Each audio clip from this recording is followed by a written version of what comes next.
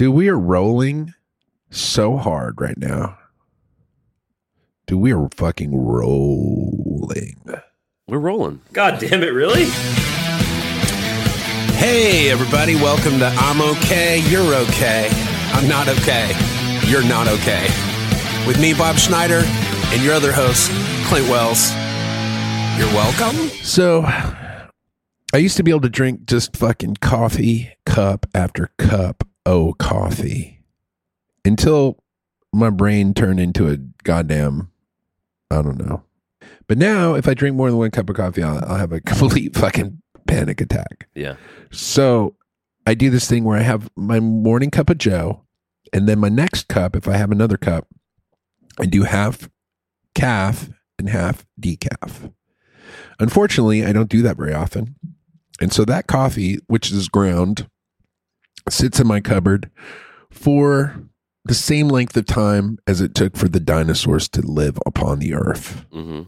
And then when I make a cup of that coffee compared to my normal ground fresh, it's basically like going from Brad Pitt's dick to Danny DeVito's ball sack. Which I have done. It's not a good... Here's the way you want to go. You want to go from Danny DeVito's ball sack to Brad Pitt's dick. That's the direction you want to go. You don't want to go the other way. How about actors like Danny DeVito building an entire career on being ugly? Yeah. Because... Well, I think he built his career on being funny. I don't think he built his career on being ugly, but... Well, almost he definitely is not attractive. Literally almost the same thing. But most people get into show business because you look at your two examples. You got your Leo DeCaps. Young, talented, handsome, destined to become the Titanic guy. Then you got Danny DeVito, who is funny, I guess, and a good actor, I guess, but you know, just objectively unattractive. Yeah, I don't want to watch Danny DeVito in anything. I love watching him in stuff because people look like he's the part of cinema where he's like, it's reflecting the real world. People really look like that. Dude, he's great in Twins. Dude, nobody looks like Danny DeVito. Dude, have you ever seen another person in your life that looks like Danny DeVito? That dude is fucking unique in his looks. He is pretty unique, and I guess that's why he pops on the screen. I guess I'm just refuting my whole point. Dude, he fucking pops, dude. He's great in Get Shorty. He just plays himself every time. There's never a time where you've seen Danny DeVito and he's doing a different person. He doesn't have the big range. Yeah. No. The problem I have with him is he was on Always Sunny in Philadelphia, which I loved that show until he came on. And he does this thing in that series where he's always got a mouthful of food and he's talking with his mouth full, and like maybe he thinks that's funny or maybe they think it's funny, but it's gross, dude. And after you've seen that like 10 times, you're like, no, never want to see it again. It's funny. I also kind of liked that show, Okay. And I've always liked Danny DeVito because I grew up in the 80s and 90s, and he was in a bunch of movies then. But I did not like him on that show. I didn't like his kind of slovenly, disgusting guy on that show. It was awful. Like, I like the movies that he's in where he's kind of getting girls and stuff. I've always liked that. Like, in Get Shorty, he's like a famous producer, and he's like dating Rene Russo. I like that. I think it's nice. Yeah, just don't talk with your mouth full of food. No. It's not funny. No. It's gross. You know, Brad Pitt has a thing where he's always eating something in his movies. There's always scenes of him eating. But, you know, you can get away with a lot. Brad Pitt covers over a multitude of sins. Well, here's the thing. If you're chewing and you're, yeah, if you can do it where you don't see the food, I'm in. But if you're showing me the food, GFY. You don't like seeing food beginning its digestive process in someone's mouth. I don't want to see kernels of food on people's lips, teeth, or mouth. Yeah. Period. I always think about that when I'm watching like reality TV where people are like having to eat on camera. Eating is just not good for TV. Well, here's the thing I didn't know until recently, because your boy is part of the Bachelor Nation. You know that. Your boy's part of the Bachelor Nation.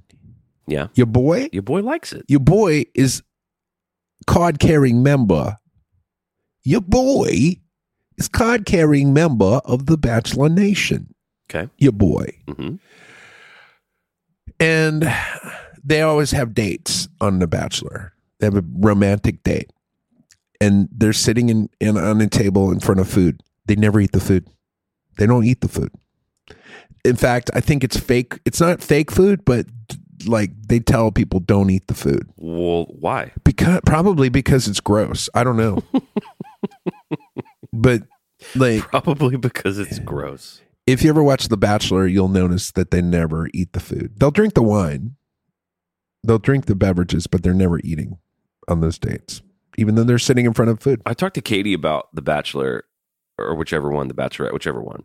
And she was saying that there's always like a kind of a sexy time night. Like there's like a sexy date night. Because I was like, look, are these people having sex or what? Like I get confused about these adults in reality shows because we live in puritanical America where are they showing people like hooking? Like I don't understand what it is. And she's like, well, there's usually one big night where that's on the table, you know, like a sexy time. Do you want me to explain it to you? Because your boy is a member of the Bachelor Nation. Is it true that there's like one night, kind of a sexy date night? So when it gets down to 3 people right. at the very end, right, they have a thing where they all go on dates. Well, first of all, they meet the parents.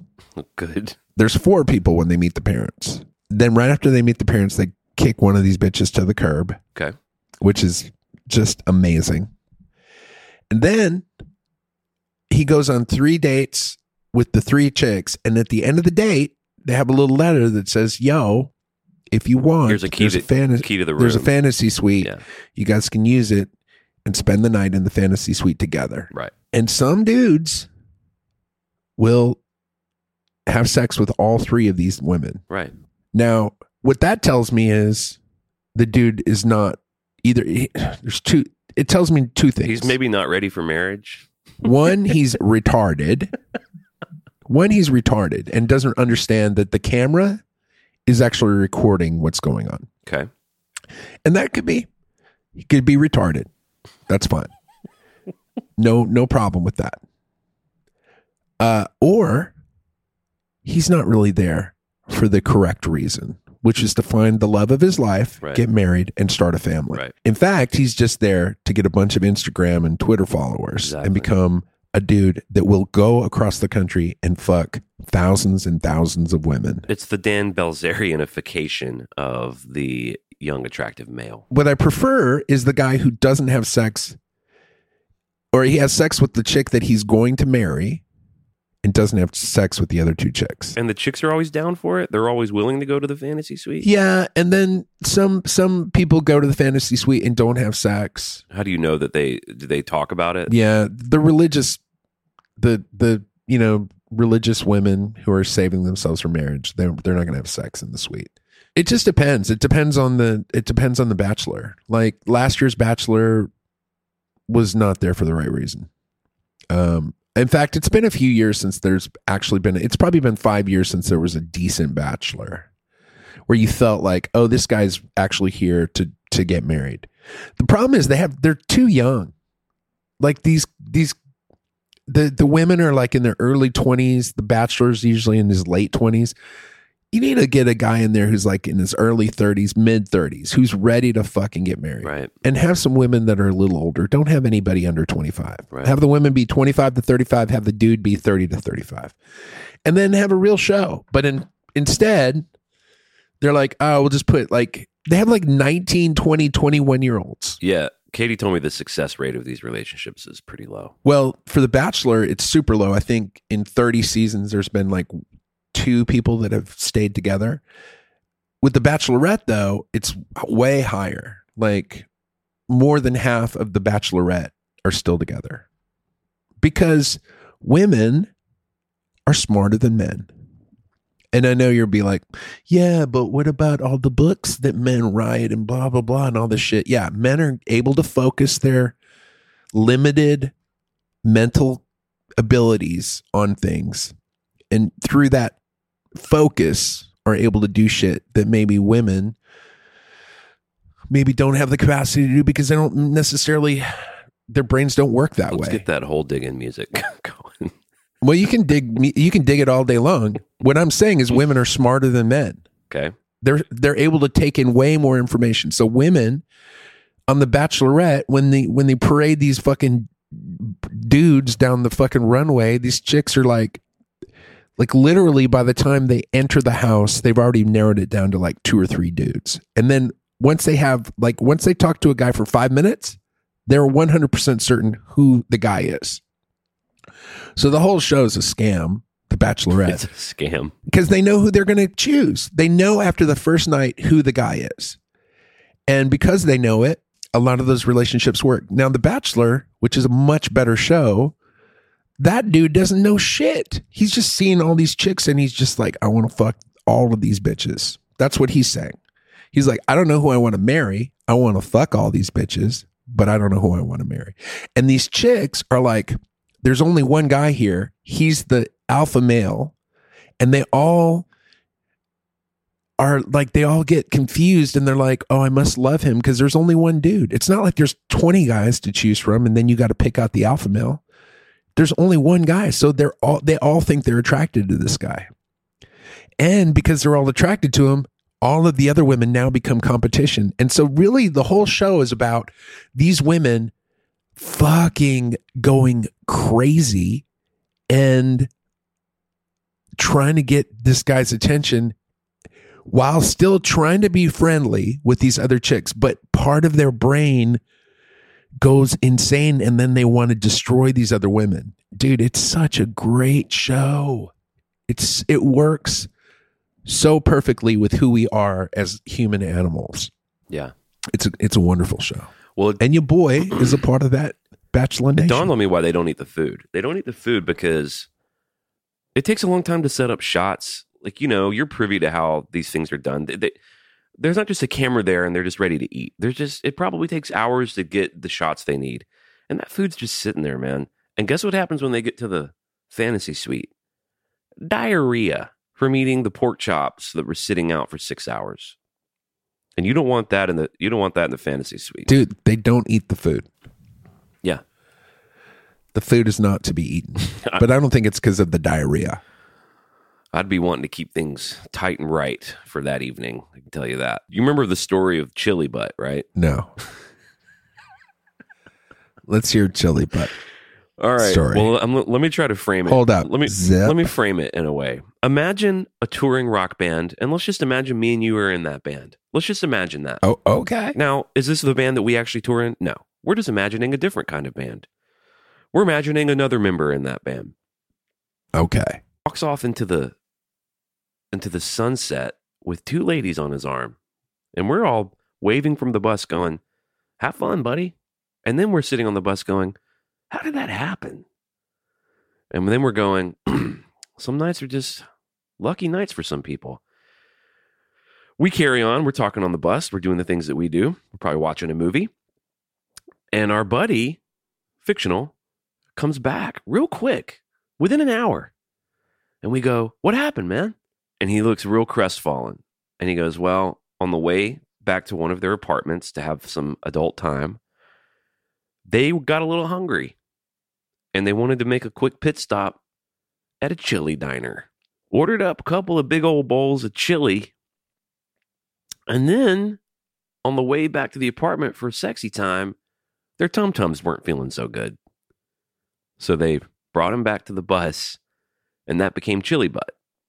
The night of hedonistic frivolity completely ruined by bowls of chili. Who was the guy? I'll tell you in the Secret Weekly. Dude, I don't remember the Chili Butt story at all. Here's the deal, man. Eat the chili after the adult time. Don't eat bowls of chili before. I will tell you a spectacular story. Okay. Of a night that happened in Vancouver where your boy, during his single days, okay, was out doing a show in Vancouver and met a lovely lady at the show from Perth, Australia. One of the cutest women I've ever seen in my life. We ended up hanging out a little bit. Anyways, girl ended up hanging out with me at the apartment where we were staying. As soon as we got into the apartment, proceeded to vomit. And then right after vomiting went night-night. No brushing teeth, nothing, just vomit and then night-night. Wait, was there any adult coupling situations happening, or was this? No, nothing. We were hanging out. You know, maybe we had kissed or something, but she was, you know, she'd be like, hey, you want to come over? Yeah, I'd love to come over. She comes over. As soon as she enters apartment, vomit everywhere. Maybe on the ground, partially in the toilet, partially on the wall. Big vomit thing. And then right into bed, right night. So now you boy, I'm just hanging out. Now you know you boy, I don't drink. Haven't drunk for 25 years. So I'm like, well, all right. I guess this is the way it's going to go. So eventually I go to sleep. Wake up in the AM. Girl wakes up, you know, vomit on her, you know, face, Jesus. Mouth, you know, just still got that vomity vibe. Okay.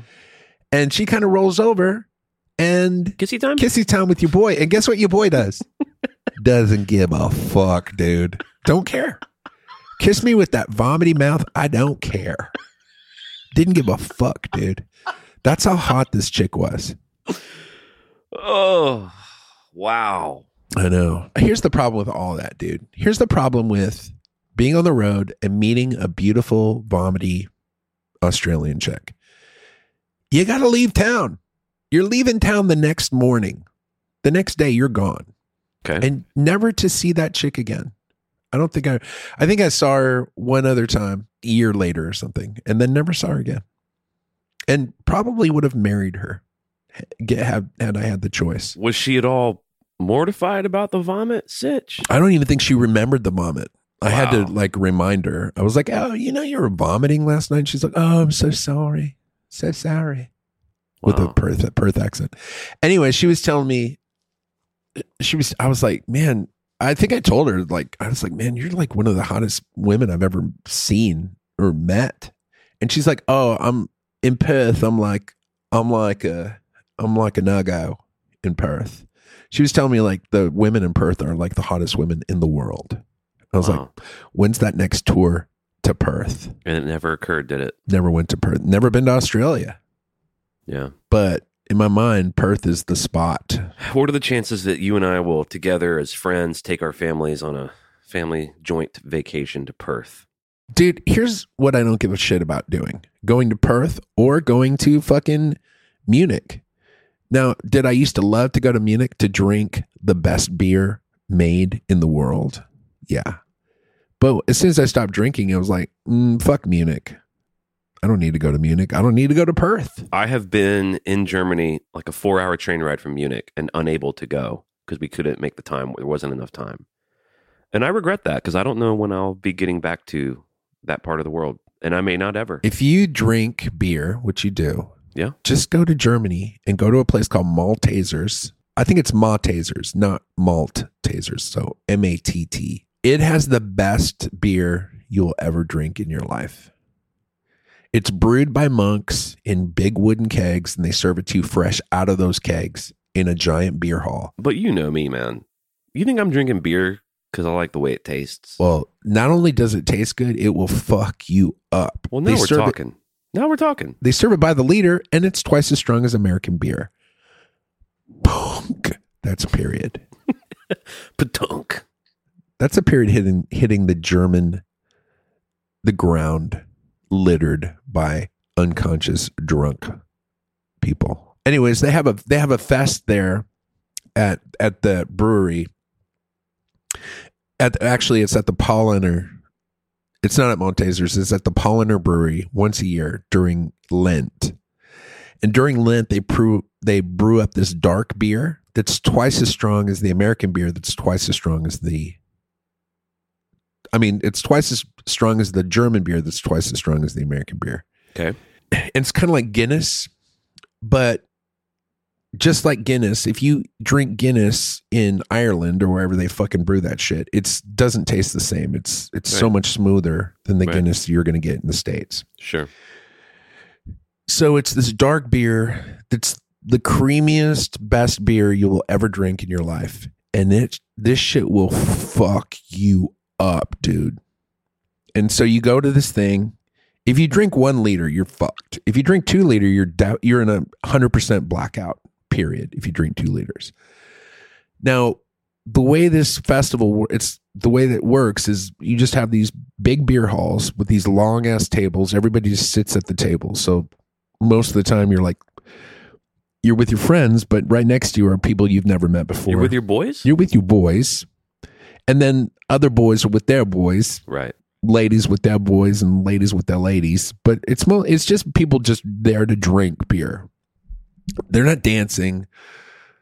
They're not eating, even though there is food and even though there is a brass band playing Oompa music the whole time. The whole time that you're there, boom, boom, boom, boom, boom, boom, boom, boom, boom, boom, boom, boom, boom, boom, boom, boom, boom, boom, smoke in the air. When I was there, I mean, now maybe smoking's not cool, but back when I was drinking, thick smoke, loud brass band music, and people getting fucked up, smoking and drinking. Now, what happens when people drink in close quarters with strangers or friends? They get naked. Occasionally, things might heat up a little bit, and somebody might get a little pushy, grabby, punchy. Here's what you don't want to do. Get into a fight at the fucking Paulaner Brewery during that fest. Because what they have is they have these off-duty police officers who are giant beasts that look like they're in the WWF. And they walk around in pairs of 2. And if you get into a fight, these guys will just grab you and beat the fuck out of you until you're unconscious and then dump you outside. And when you're leaving that place, there's just, it looks like kind of like Auschwitz, where it's just fucking unconscious, beat up bodies outside of the tent as you're leaving. Dude, it's amazing. It's chef's kiss. Chef's kiss, wonderful. The closest I've ever experienced that outside of the States, because, United States, which is filled with very angry people. Yeah. I've seen, I've played a lot of little pubs and honky tonks, and I've seen a lot of weird shit in the States. But outside the States, the closest I've ever seen to that was in Scotland, where we were touring through there, and the whole band went out afterwards and found some crazy bar with all that vibe, all that energy. Really fun for a few minutes, but then when our drummer got into a bit of a shouting match with some dude at the bar, and I was like, we need to go. They're playing by some different rules here. Everyone was so drunk, way drunker than people in the States. I guess they're pretty good in the States about, you get to a certain point, they'll get you out of there. But everyone in this bar was just with impunity, just so drunk they could hardly stand. And that's a recipe for disaster. Yeah. It's amazing that people like to get so drunk. The world is just filled with people who love being fucked up. Well, there's nothing more beautiful than being wasted. It's my one true love in this world was to put the alcohol to my lips and have it go down into my belly. When I remember the first time I ever drank was on this school trip, and people had just brought, it was in Germany, so there was no drinking age, so it was fine. But somebody had brought a 6-pack of Budweiser and then a bottle of Brass Monkey. And I just remember drinking that Budweiser, and just as it hit my system, I was just like, oh shit, this is the medicine for Bobby. This is Bobby's medicine. And I was just like, I want to feel like this forever. And I just kept drinking that Budweiser, and then I was drinking the Brass Monkey, and then I was puking. And that's just the way I drank, dude. I just drank until there was no more, or I was puking, or I was passed out. Every time. You're like a beautiful lady in Perth. Oh. I guess that's the difference between sober people who needed to get sober because they're alcoholics, and people who just like to drink. Because I've enjoyed being drunk, but I've never felt like this is the greatest love of my life. I guess that's the difference. Yeah, it definitely always will be the one true love. And dude, I remember, I used to imagine, if I could drink something that would keep me drunk forever, I would do it. If I could just drink, but the problem I had with alcohol wasn't the drinking. The problem is that eventually you'd have to stop drinking because you would go to sleep. And then when you wake up, you're not drunk anymore. Yeah. And now you've got all the problems that you've accrued during your drinking time. And it would just exacerbate your problems. And then, I mean, I was drinking to blackout. Like the last 2 years of my drinking, every night I was in a blackout for 2 years. And then you're being told the next day the things you said and did, not all of them great. I would wake up the next day. I mean, I had a job where I didn't have to I was in the music business, so I could just start drinking when I woke up, which I would do because I have a terrible hangover. But so I'd be having my first beer or two to kind of get back to normal. And then I'd just start calling people like, hey, the last person I remember being with yesterday was you. Afternoon, what happened? Like, well, we're driving down the road and then we stopped at a stop sign. You just hopped out of the car. That was about 2:30 in the afternoon. And then I never saw you again. I'm like, oh, okay. Where was that? Where was that? Oh, that was over in Hyde Park. And then I'm like, who do I know at Hyde Park? Hey, you didn't see me yesterday. Nope. Call another person. Hey, you didn't see me yesterday. Oh yeah, you stopped by around 3:00 in your underwear, standing at the door, holding a beer. I mean, it was scary, man. Luckily, I had two things going for me. One, I'm not violent at all, and I'm not rapey at all. So thank God for those two things. So the worst thing that I did was I would just annoy people. I would say things that would get them upset or, just be annoying. A little bit of an instigator. Yeah. I mean, I would just say whatever. I would just say mean things or not. It wasn't even to be mean. It was just to find out how far I could take something and then kind of back off of it. 'Cause I was just so scared of everyone and everything. But it definitely, I would see people who I had met and I was friends with, and then I would see them again and they would be like, wouldn't want to talk to me. It was horrible. That does sound horrible. It was so scary and horrible. Like it got to the point where I was like, and there was no end to it. Like, it wasn't like, oh, one of these days I'll be able to drink successfully. It was like, I'm going to do this for the rest of my life. And then I started to try to stop drinking, and I couldn't even get past like a day. Like I couldn't get through a whole day without drinking. And then I was like, well, I'm fucked now. And then I started thinking about suicide as a way out. I was like, well, if it stays this bad, I can always kill myself. And that was like my sort of like the light at the end of the tunnel. It was like, well, I've always got suicide. So just keep going as long as you can. You can always kill yourself. And when suicide is like your, like kind of like lifeline and kind of like your ray of sunshine. Yeah, that's bad. It's not, you're not having much fun anymore. When you've got suicide to look forward to, that's a bleak sitch. Yeah, it was weird. But the miraculous thing that happened was I found AA and went to rehab and did all the shit they said. And now I just celebrated 26 years in August of sobriety. It's amazing, dude. It's crazy. It's weird. But I mean, it is a weird thing because it's something I just I don't think about. Like I don't think about drinking, but I used to, dude. I used to be like, am I going to drink today? What time am I going to drink? Am I going to drink at 6? Am I going to drink at 8? Am I just not going to drink today? I'll drink tomorrow. That was all my thoughts.